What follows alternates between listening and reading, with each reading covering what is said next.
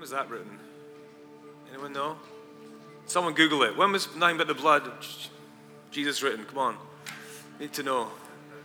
Seriously, when was it written? Come on, guys. A long time ago? Is that a scientific measurement? That was written a long time ago. Yeah, so good morning. How's everyone? Yeah, first service people are in second service. This is cool. What if any second service people will come to the third service? We should probably just do one. Sounds good. My name is Grant. I'm a pastor here at New Song Church, for those of you who do not know me. And I'll just a little bit of business first before we get into the message. So we are an official non-profit organization, and so accordingly we have to have a membership. By law, we're required to have one that votes on things like budget, etc. And we have to have a constitution. So we do indeed have one, and it's meant to be revised and reviewed and possibly revised every 5 years, but apparently that's not really taken place for quite a long time. So I took it upon myself to get the document and to go through it in great detail, and the elders also to go through and propose some amendments, because we want to do a membership class coming up as soon as possible for folks who feel called to be here with us in New Song and the mission that we're on. And so I didn't want to hand these lovely people a document that we could not affirm fully. And there are many things in here that I personally find it difficult to affirm, such as the whole statement of faith is male pronouns for everything. And I'm not talking about just things that refer to mankind, even that is a bit archaic as well. I'm talking about things where it says his atonement for the sins of all men, and it has his all the way through. So we changed it, because women apparently are also allowed to come to Jesus and believe, right? So, and it was International Women's Day the other day, so that seems very fitting. But there also are there's a bunch of typos we changed, but all of them need to be voted on. So if you approve of the changes to typos, you might be a stickler. You're like, I like those, having those typos in there. Things like that. Every member, we would like to get this into their hands. So if you're currently a member of New Song and you know that you are, the connection desk out there has a bunch of these you can take. We're also going to email every member a copy. And so basically we want to look through it, and then a month from now we're going to basically have a vote to propose these amended changes, and then they will be the new version of our Constitution. So take a look at it. Any questions that you have, please direct them to me. You can call the office or email me, or to any of the elders if you have a question about any of these. That's that. That's exciting, isn't it? Yeah. Dude, Robert Laurie, 1876. What should wash away our sin? Nothing but the blood of Jesus. Thank you, Travis. You just knew that, didn't you? You just try to remember his last name. Okay. Remember the days when you had encyclopedias? I'm getting there. Okay, kids, you can go. I wanted them to hear this too. When I was a child, we had a thing called encyclopedias, and there were like 20 of them on the shelf. And if you wanted to know anything about the world, you had to go get the encyclopedia and look at it. Huh? Assuming you bought them all. There you go. Okay, let's get on with our day. First though, there's a really heavy thing. I'm not sure if you guys knew there's an Ethiopian airline flight that crashed with a loss of all 157 people on board. And just this morning, I was already feeling kind of heavy-hearted. There was a memorial service yesterday, which was pretty heavy, and then that this morning. And I think sometimes when something happens that is tragic, it kind of brings out your own personal kind of store of grief that maybe you're just kind of like carrying. And I think I felt that way this morning, and so I'm sure many of you do too. Everyone has a story. Everyone sitting here has something that's causing them to feel heavy-hearted right now. So before we go into this, I'm going to pray to the God of all comfort for the families of these people who lost their lives. It's a very, newsworthy thing, but also for just the little small, unseen tragedies and sorrows that we all carry, and that this neighborhood has many of also. So let's go to prayer.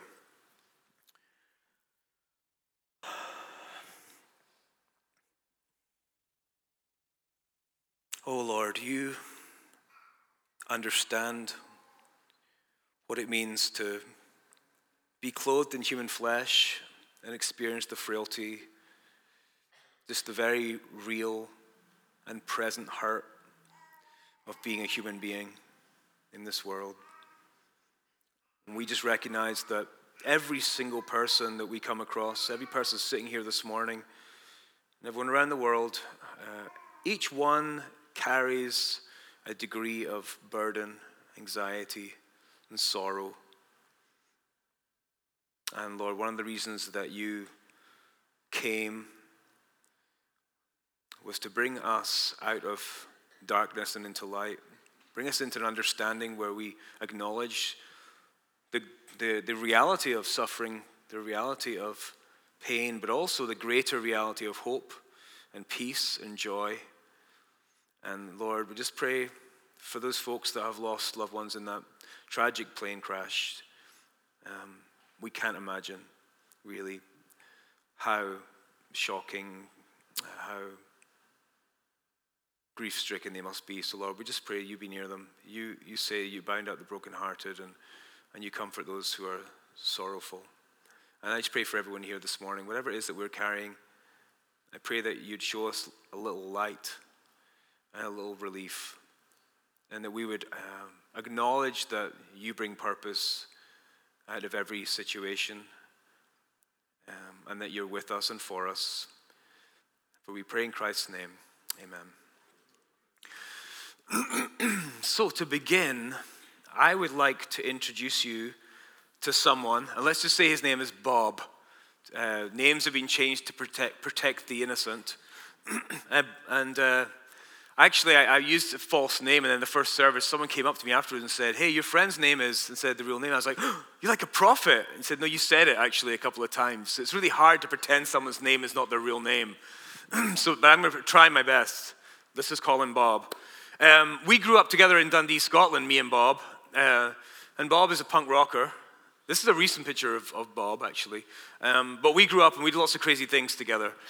We saw lots of bands. We jumped off stages together into crowds of people who occasionally parted like Moses in the Red Sea, and leaving us battered and bruised and happy on the floor. But, you know, we talked a lot about hopes and dreams and plans. And he's a really, really nice guy. He lives in London now. And I see from his Facebook post he's been traveling quite a lot. He's got a pretty good job. He puts his mohawk down when he's at work, and then, boo, the weekend, the crest is in full display, you know. Well, this next picture is a picture of a church very close to where I grew up in Scotland. And this church, my family became quite involved at this church before I kind of drifted away from organized institutional kind of religion. I actually became a member of this church. It's the only time I've been a member of like an official denomination. It's the Church of Scotland. I went through all their membership classes and did that. I'm probably still a member as far as they're concerned. I imagine I'm still on their books somewhere because they didn't update their amendments of their constitution, right? It's like, do you remember seeing that guy? It's been a while. It's been a couple of weeks at least. I haven't seen him for ages.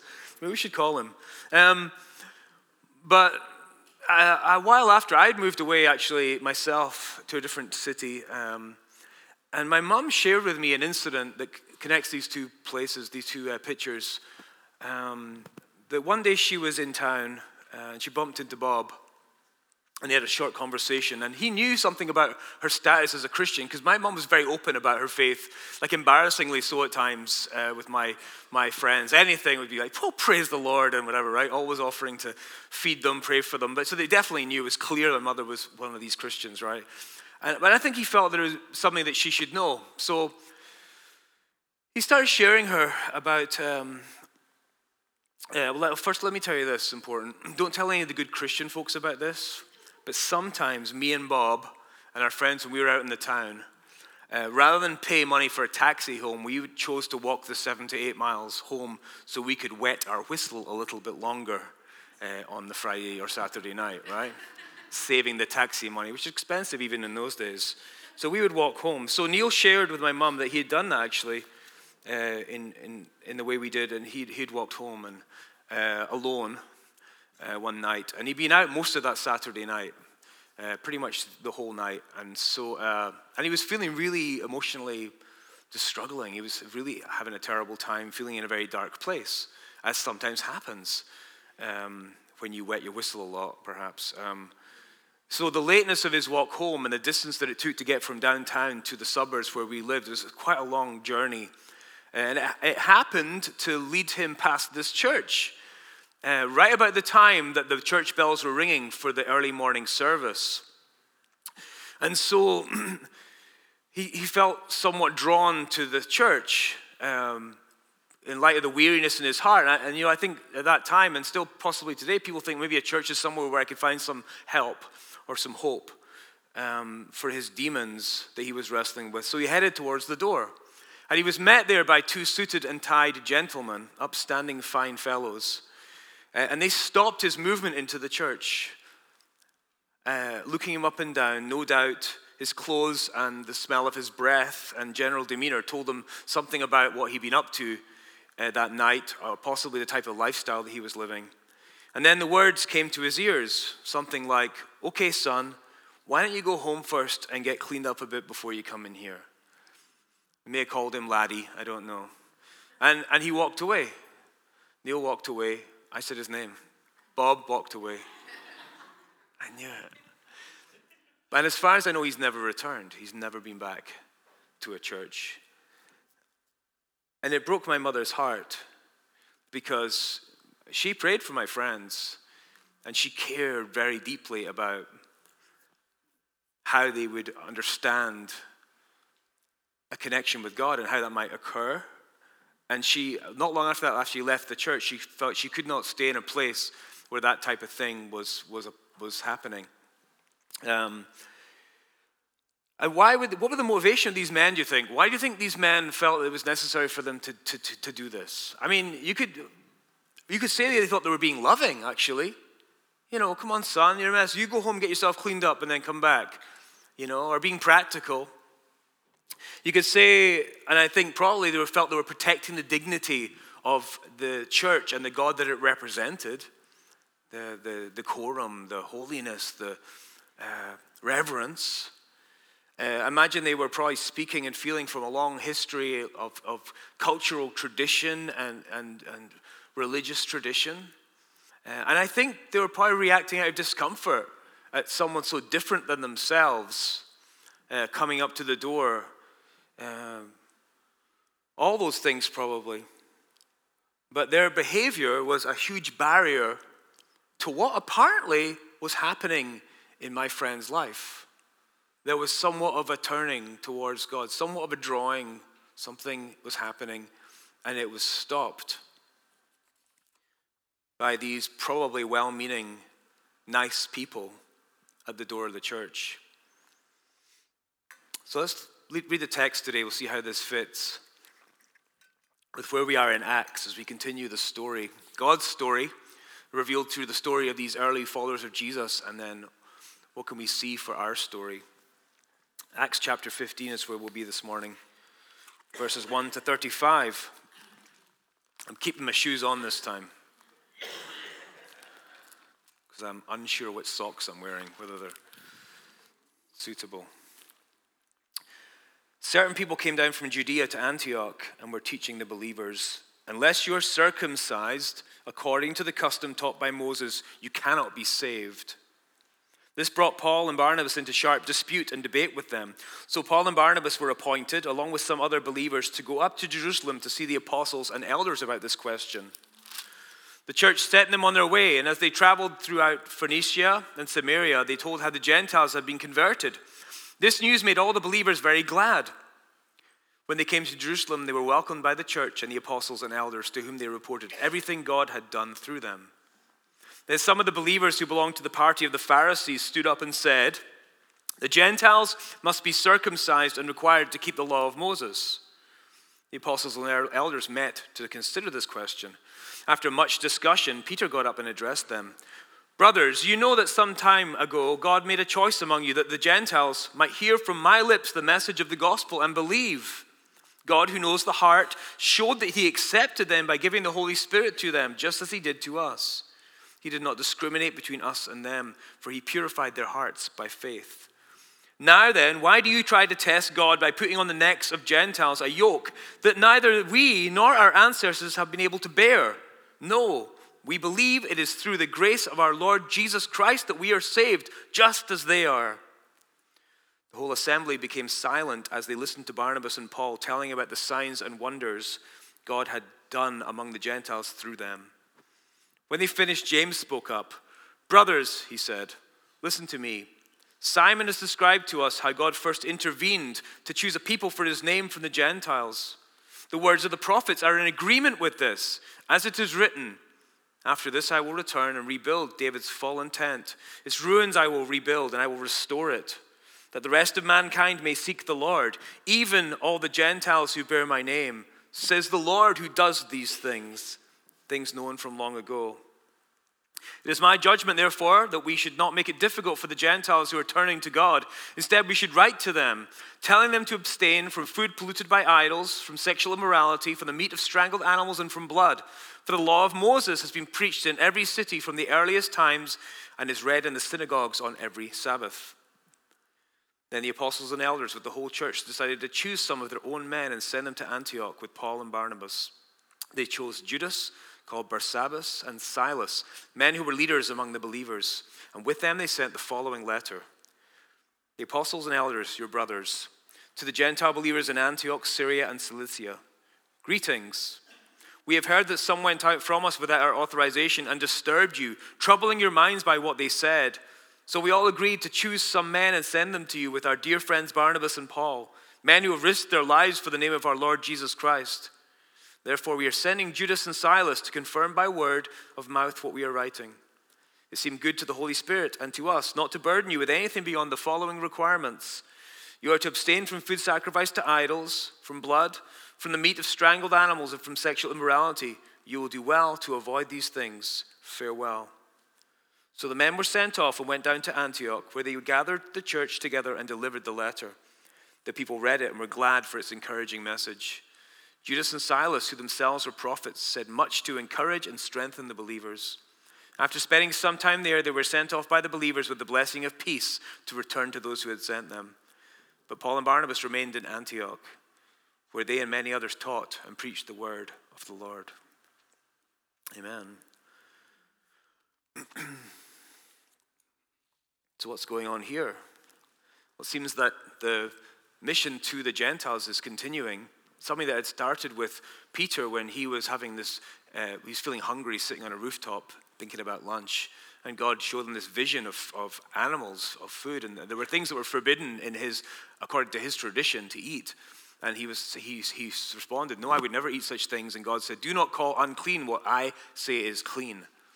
And then knock at the door, and these people coming from a Gentile house saying, "Come and tell us the message that you've been given." He goes, and these Gentiles, with whom he would never even associate before, come to faith. So what's happening? Something new is happening, something remarkable.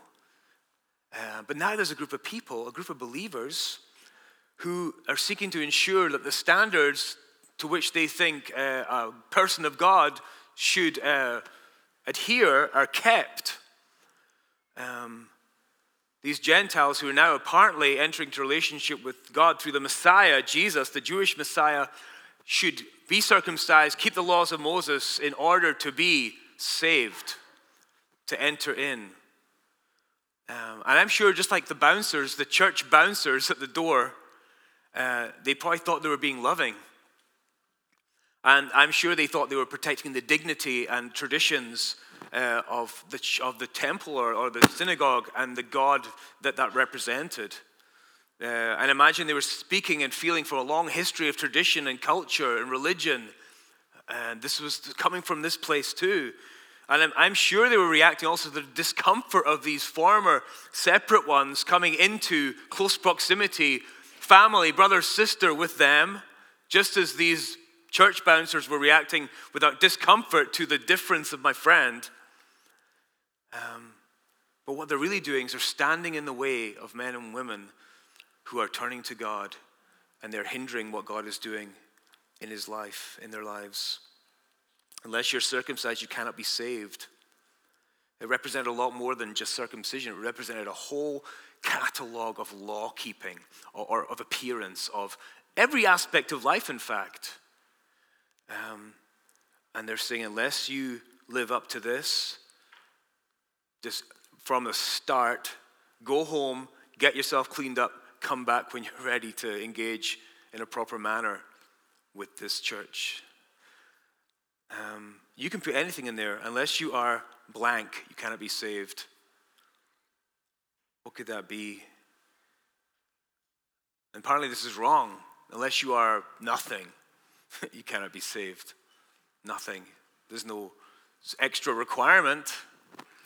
What does it say about being saved in Acts? Well, there's quite a few things up to this point where the apostles have shared what it means to be saved.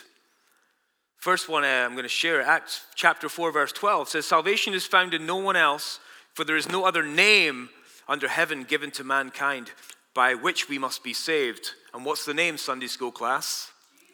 Jesus. Yeah, right. If in doubt in Sunday school, just say the J word, and you're more than likely going to be correct. So it's salvation is in a person, the name of whom is Jesus. Secondly, Peter preached to the people at Pentecost and said, "Everyone who calls on the name of the Lord will be saved." Everyone who calls on the name of the Lord will be saved. What do you say? Save me. I'm here. And they're saved. So a name called on. There's a message. This is the message in Acts 11. Peter's sharing about what happened with Cornelius, this Gentile person he sent to. And the angel had said to the Gentile, "He, Peter, will bring you a message through which you and all your household will be saved." A message about the name, about the person, Jesus. What was the message? The message that Peter brought to them was this. He said, "I now realize how true it is that God does not show favoritism, but accepts from every nation the one who reveres him and does what is right. He, Jesus, commanded us, his disciples, to testify he is the one whom God appointed as judge of the living and dead. He, that everyone who believes in him receives forgiveness of sins through his name." That's pretty straightforward, isn't it? You talk about the church. All the believers were together and had everything in common. They sold property and possessions to give to anyone who had need. Every day they continued to meet together in the temple courts. They broke bread in their homes. They ate together with glad and sincere hearts, praising God, enjoying the favor of the people. And the Lord added to their number daily those who were being saved. So what is required for someone to come to the process of being saved? What if you can't fit into that blank, what is it? What is happening here? What do they say? Verse 11, in response to these people who are coming saying, this must take place in order for these people to be part of this story. They say, "No, we believe it is through the grace of our Lord Jesus that we are saved." We believe that it is simply, purely through the grace of our Lord Jesus that we are saved. This is God's doing. It's amazing. There's then this whole catalog of things that God does. God made a choice. God accepted them. God knows the heart. God did not discriminate. God purified and is purifying their hearts. God intervened. And in the scripture that they point to, James points to in the Old Testament, it says of God says, "I will return, I will rebuild, I will restore, that the rest of humankind might seek the Lord who does these things." He does these things. So we have nothing to do, right? Easy, yeah? Well, what is our responsibility? What is our responsibility in light of that? Well, the first one is that we have to trust deeply in the work that only God can do.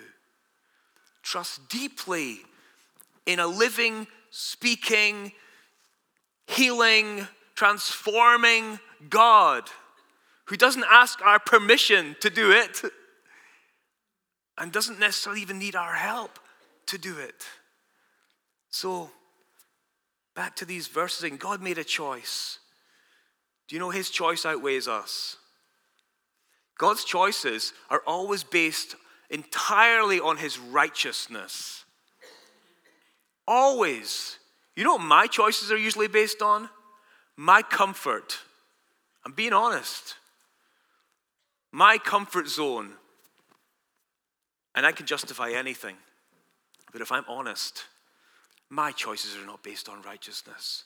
But how dare I, who claim Christ as Lord, question his choice as to who can and cannot enter in. It says, God accepted them, so I dare not reject them. God accepted them. I dare not reject them. God knows the heart. And that phrase has got a really bad reputation. It's always seen as it's a negative thing when someone says, God knows my heart. You know? Like it's an excuse. But it says it right here, God knows the heart. It's true. God does know their heart. Both the good and the bad, and every little place where that crosses or meets, every part of it. Do you recognize that you are unable really even to judge the condition of your own heart?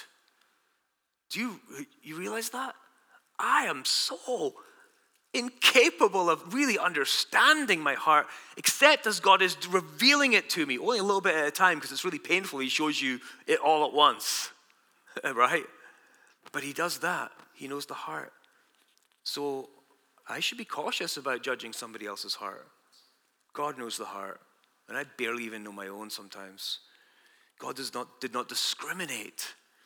Therefore, we should not discriminate. God purified their hearts. So here's the thing. God purified and is purifying their hearts. Therefore, we need to set aside any kind of legalistic process of human improvement for others. And I realize the irony here that I'm telling you things to do. Right? I'm telling you don't tell people the things to do. But I'm the pastor. I get that, right? Come on, man. But here's the thing. I'm talking to people who should know better sometimes, and I'm the first one. Like what this reveals to me is quite shocking to me if I really, really deeply think about it. The level of how easy it is for me to step between a person and God for various reasons. What then is our responsibility? Well, this requires wisdom. We have to be wise, seek to be wise with prayer and self-examination in how we relate to all people in light of what has just been shown to us. In verse 19, the apostles determine we should not make it difficult for the Gentiles who are turning to God. There's a responsibility. Don't make it difficult for the Gentiles who are turning to God. So what does that mean? Make it easy for the Gentiles who are turning to God.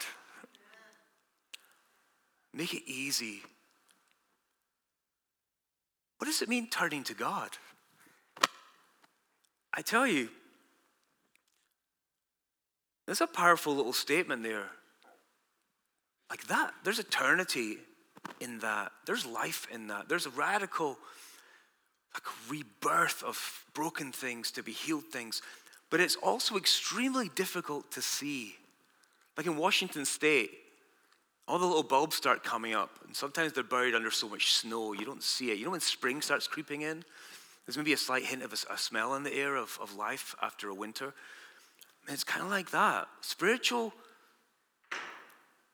birth is difficult, it's painful. People, sometimes we on the inside just don't remember what it maybe is like to be not understanding that. It's like a wrestling, it's difficult, and it's not easy to spot.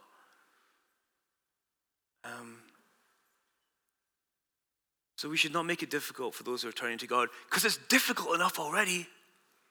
It's difficult. Genuinely. And we're told that this Christian thing is dying to ourselves. It's like dying. It's not pleasant, fun, easy. It's difficult.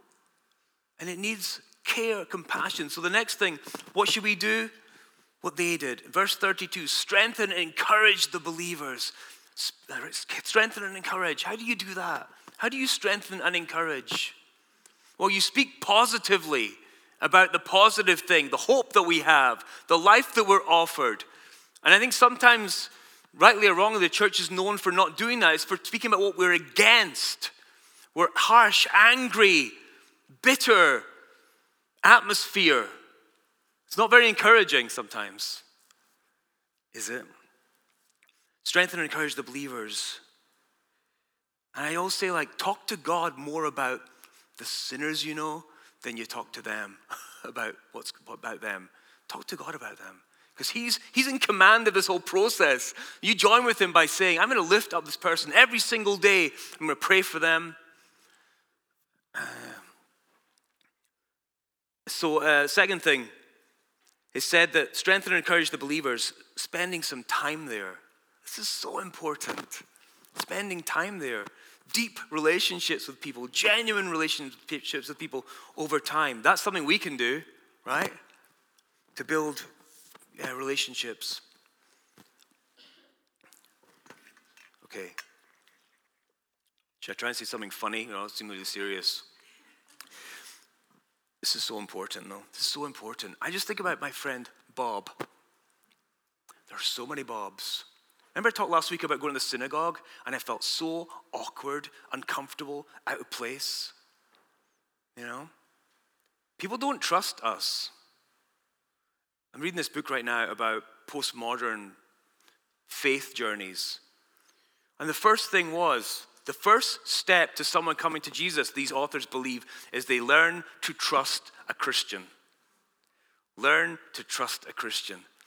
And he talks about this thing, which I've encountered so many times. I've read the book before, and so as I was reading through it, I had these exclamation points everywhere at this bit. And it said, because he's a campus pastor, the writer, he said, I'll be talking to someone, a great conversation. For example, I was in an airplane with this guy talking a bit about politics and all these things.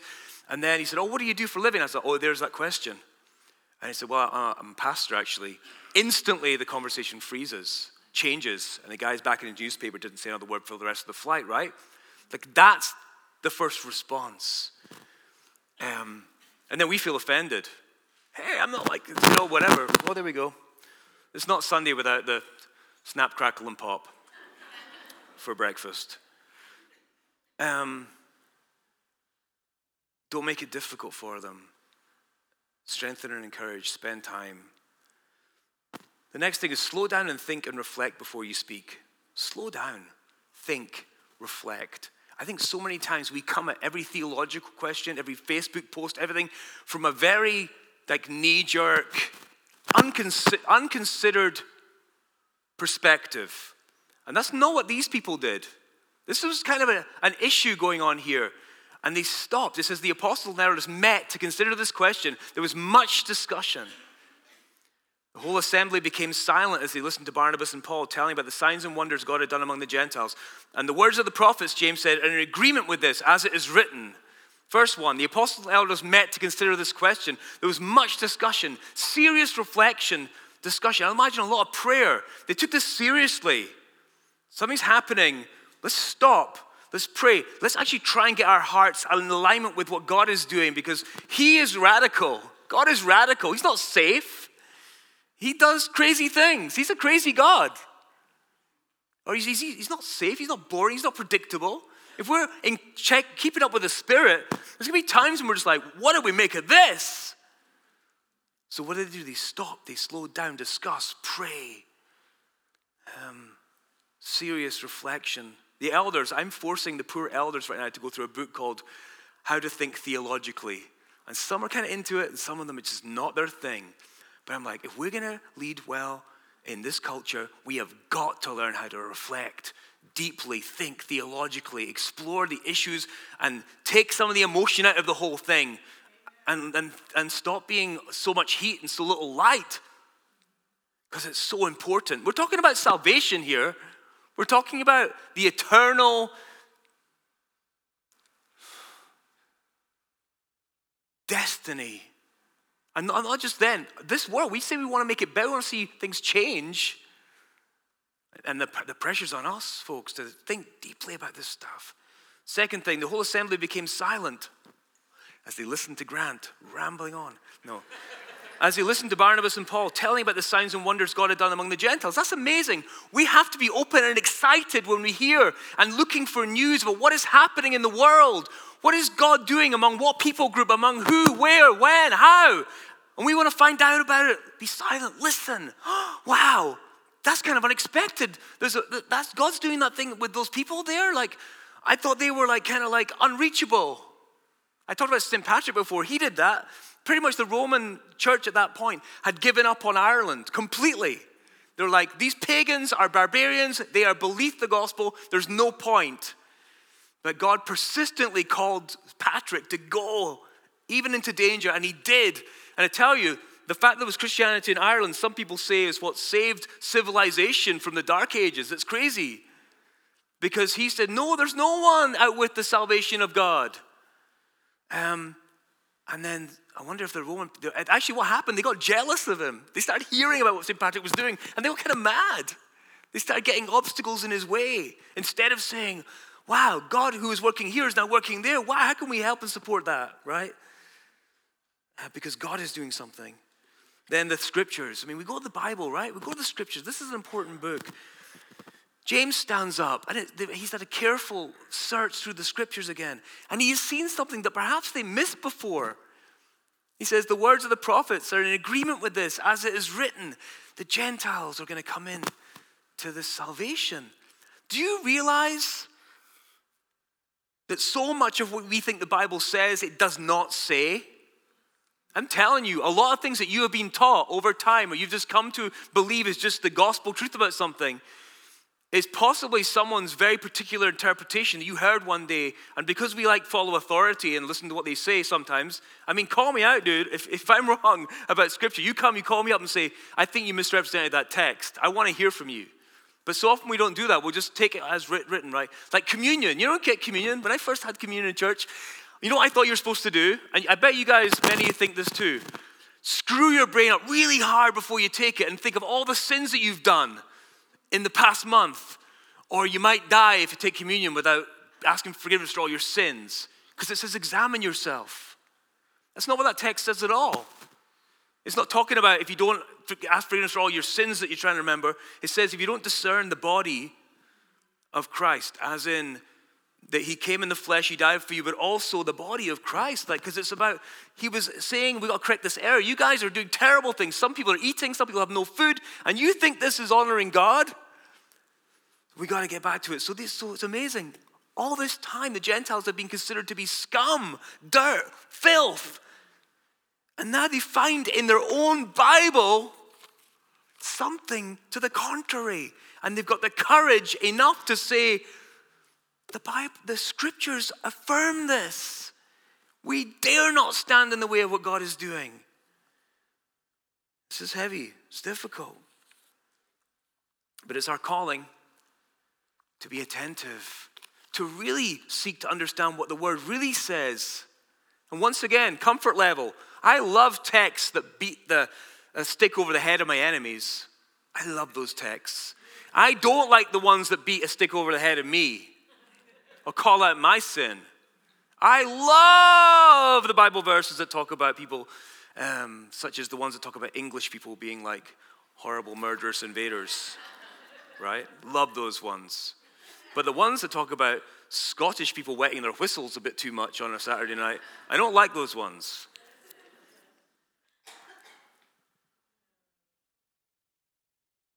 The Bible is a sword for us first before it's a sword for anybody else. And if it's not a sword for us, it's never going to be a sword for anyone.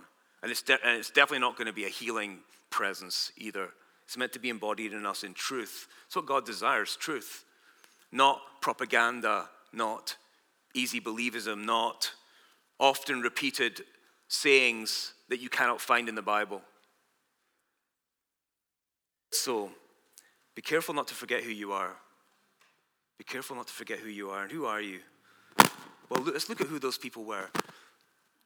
It says just certain people. They're not identified at first. Certain people came along and they said, unless the Gentiles are circumcised and follow the laws of Moses, they cannot be saved.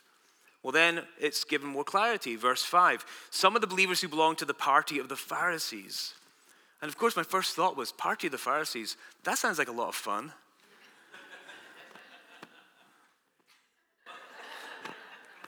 I know it doesn't sound like a lot of fun at all. But here's the thing. They had separated themselves. They identified themselves by something, a name. We're the Pharisees. We are separate. We have figured everything out. And you're either one of us or you're suspect. That's a problem. I love being part of a community church. That's one of the reasons these amendments of the bylaws have been changed. Because this church has a history of being actually officially a part of a Baptist denomination.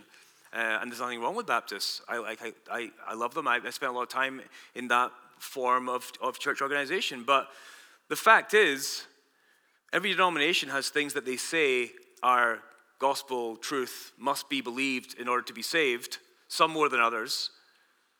But here, we want to be a Christian church, an Orthodox Christian church, so we will hold steadfastly to the truths that are clearly revealed in Scripture, and we will allow people to have freedom and liberty in things that they can disagree about. And everyone is able to belong and start to work through what it is they do believe in a spirit of grace and respect. That's what we want to do. So some of the things have been changed in there to make it more clearly that way. We are a church that believes in Jesus Christ, the crucified and risen Lord who will return one day, and the gospel life that he offers to us.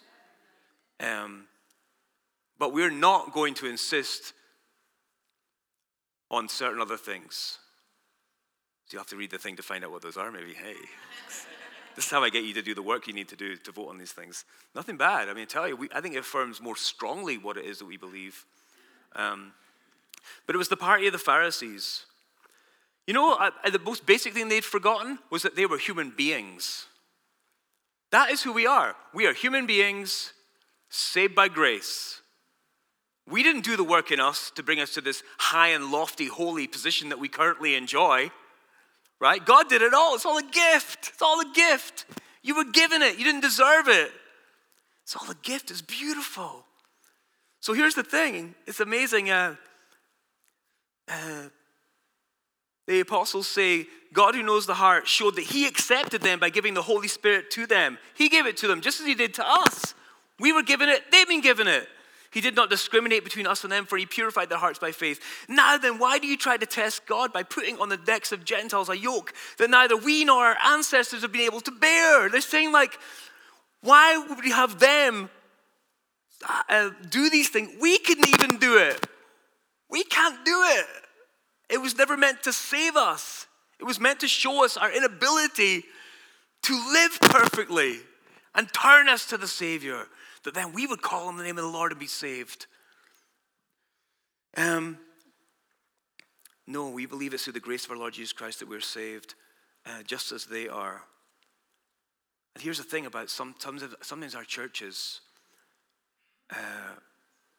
and I know you guys feel like a heavy burden of keeping some laws, I think, sometimes. I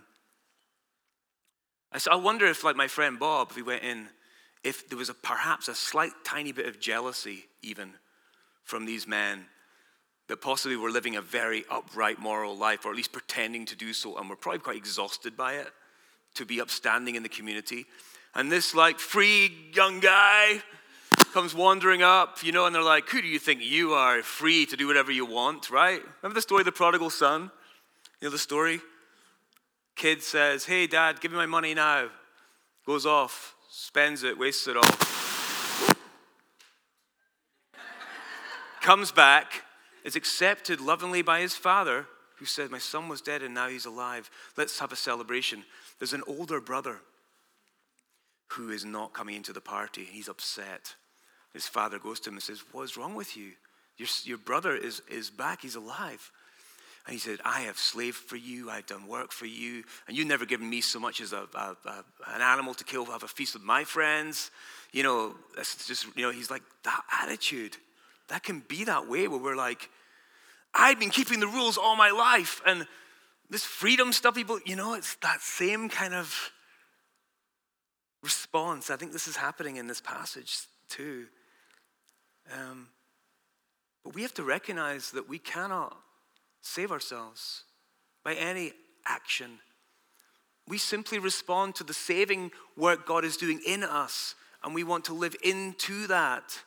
And we're going to stumble and fall many, many, many, many, many times.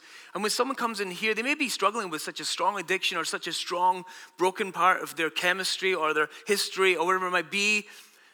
But God is doing a work in them. We need to be gentle with them and not expect them to be where we are. And we all have our own issues.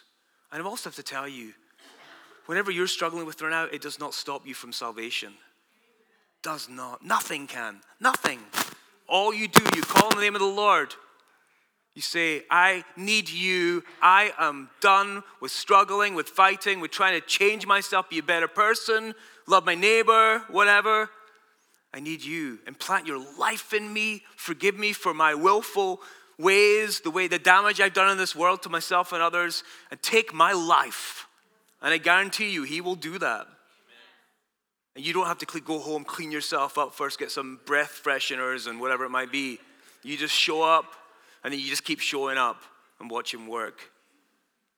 So what's this bit in verse 20 though, okay? Because okay, great. They're free to come, don't you follow the rule. Then he gives them a bunch of rules. Don't eat food polluted by idols, refrain from sexual immorality, meat of strangled animals from blood. But what's that all about? Actually, shortly after this, Paul is going to circumcise Timothy before they go on this mission trip. I was thinking, if that was one of our requirements before we went on a mission trip, how many guys do you think would go? Sign up for the mission trip. Couple of weeks, yep. Not going to happen. Well, the answer to that, along with the commands, they say, for the law of Moses has been preached in every city from the earliest times and is read in the synagogues and every Sabbath. So here's the thing. Here's what it can shift over. We can get to the point where we're offering freedom to people and they're enjoying that freedom.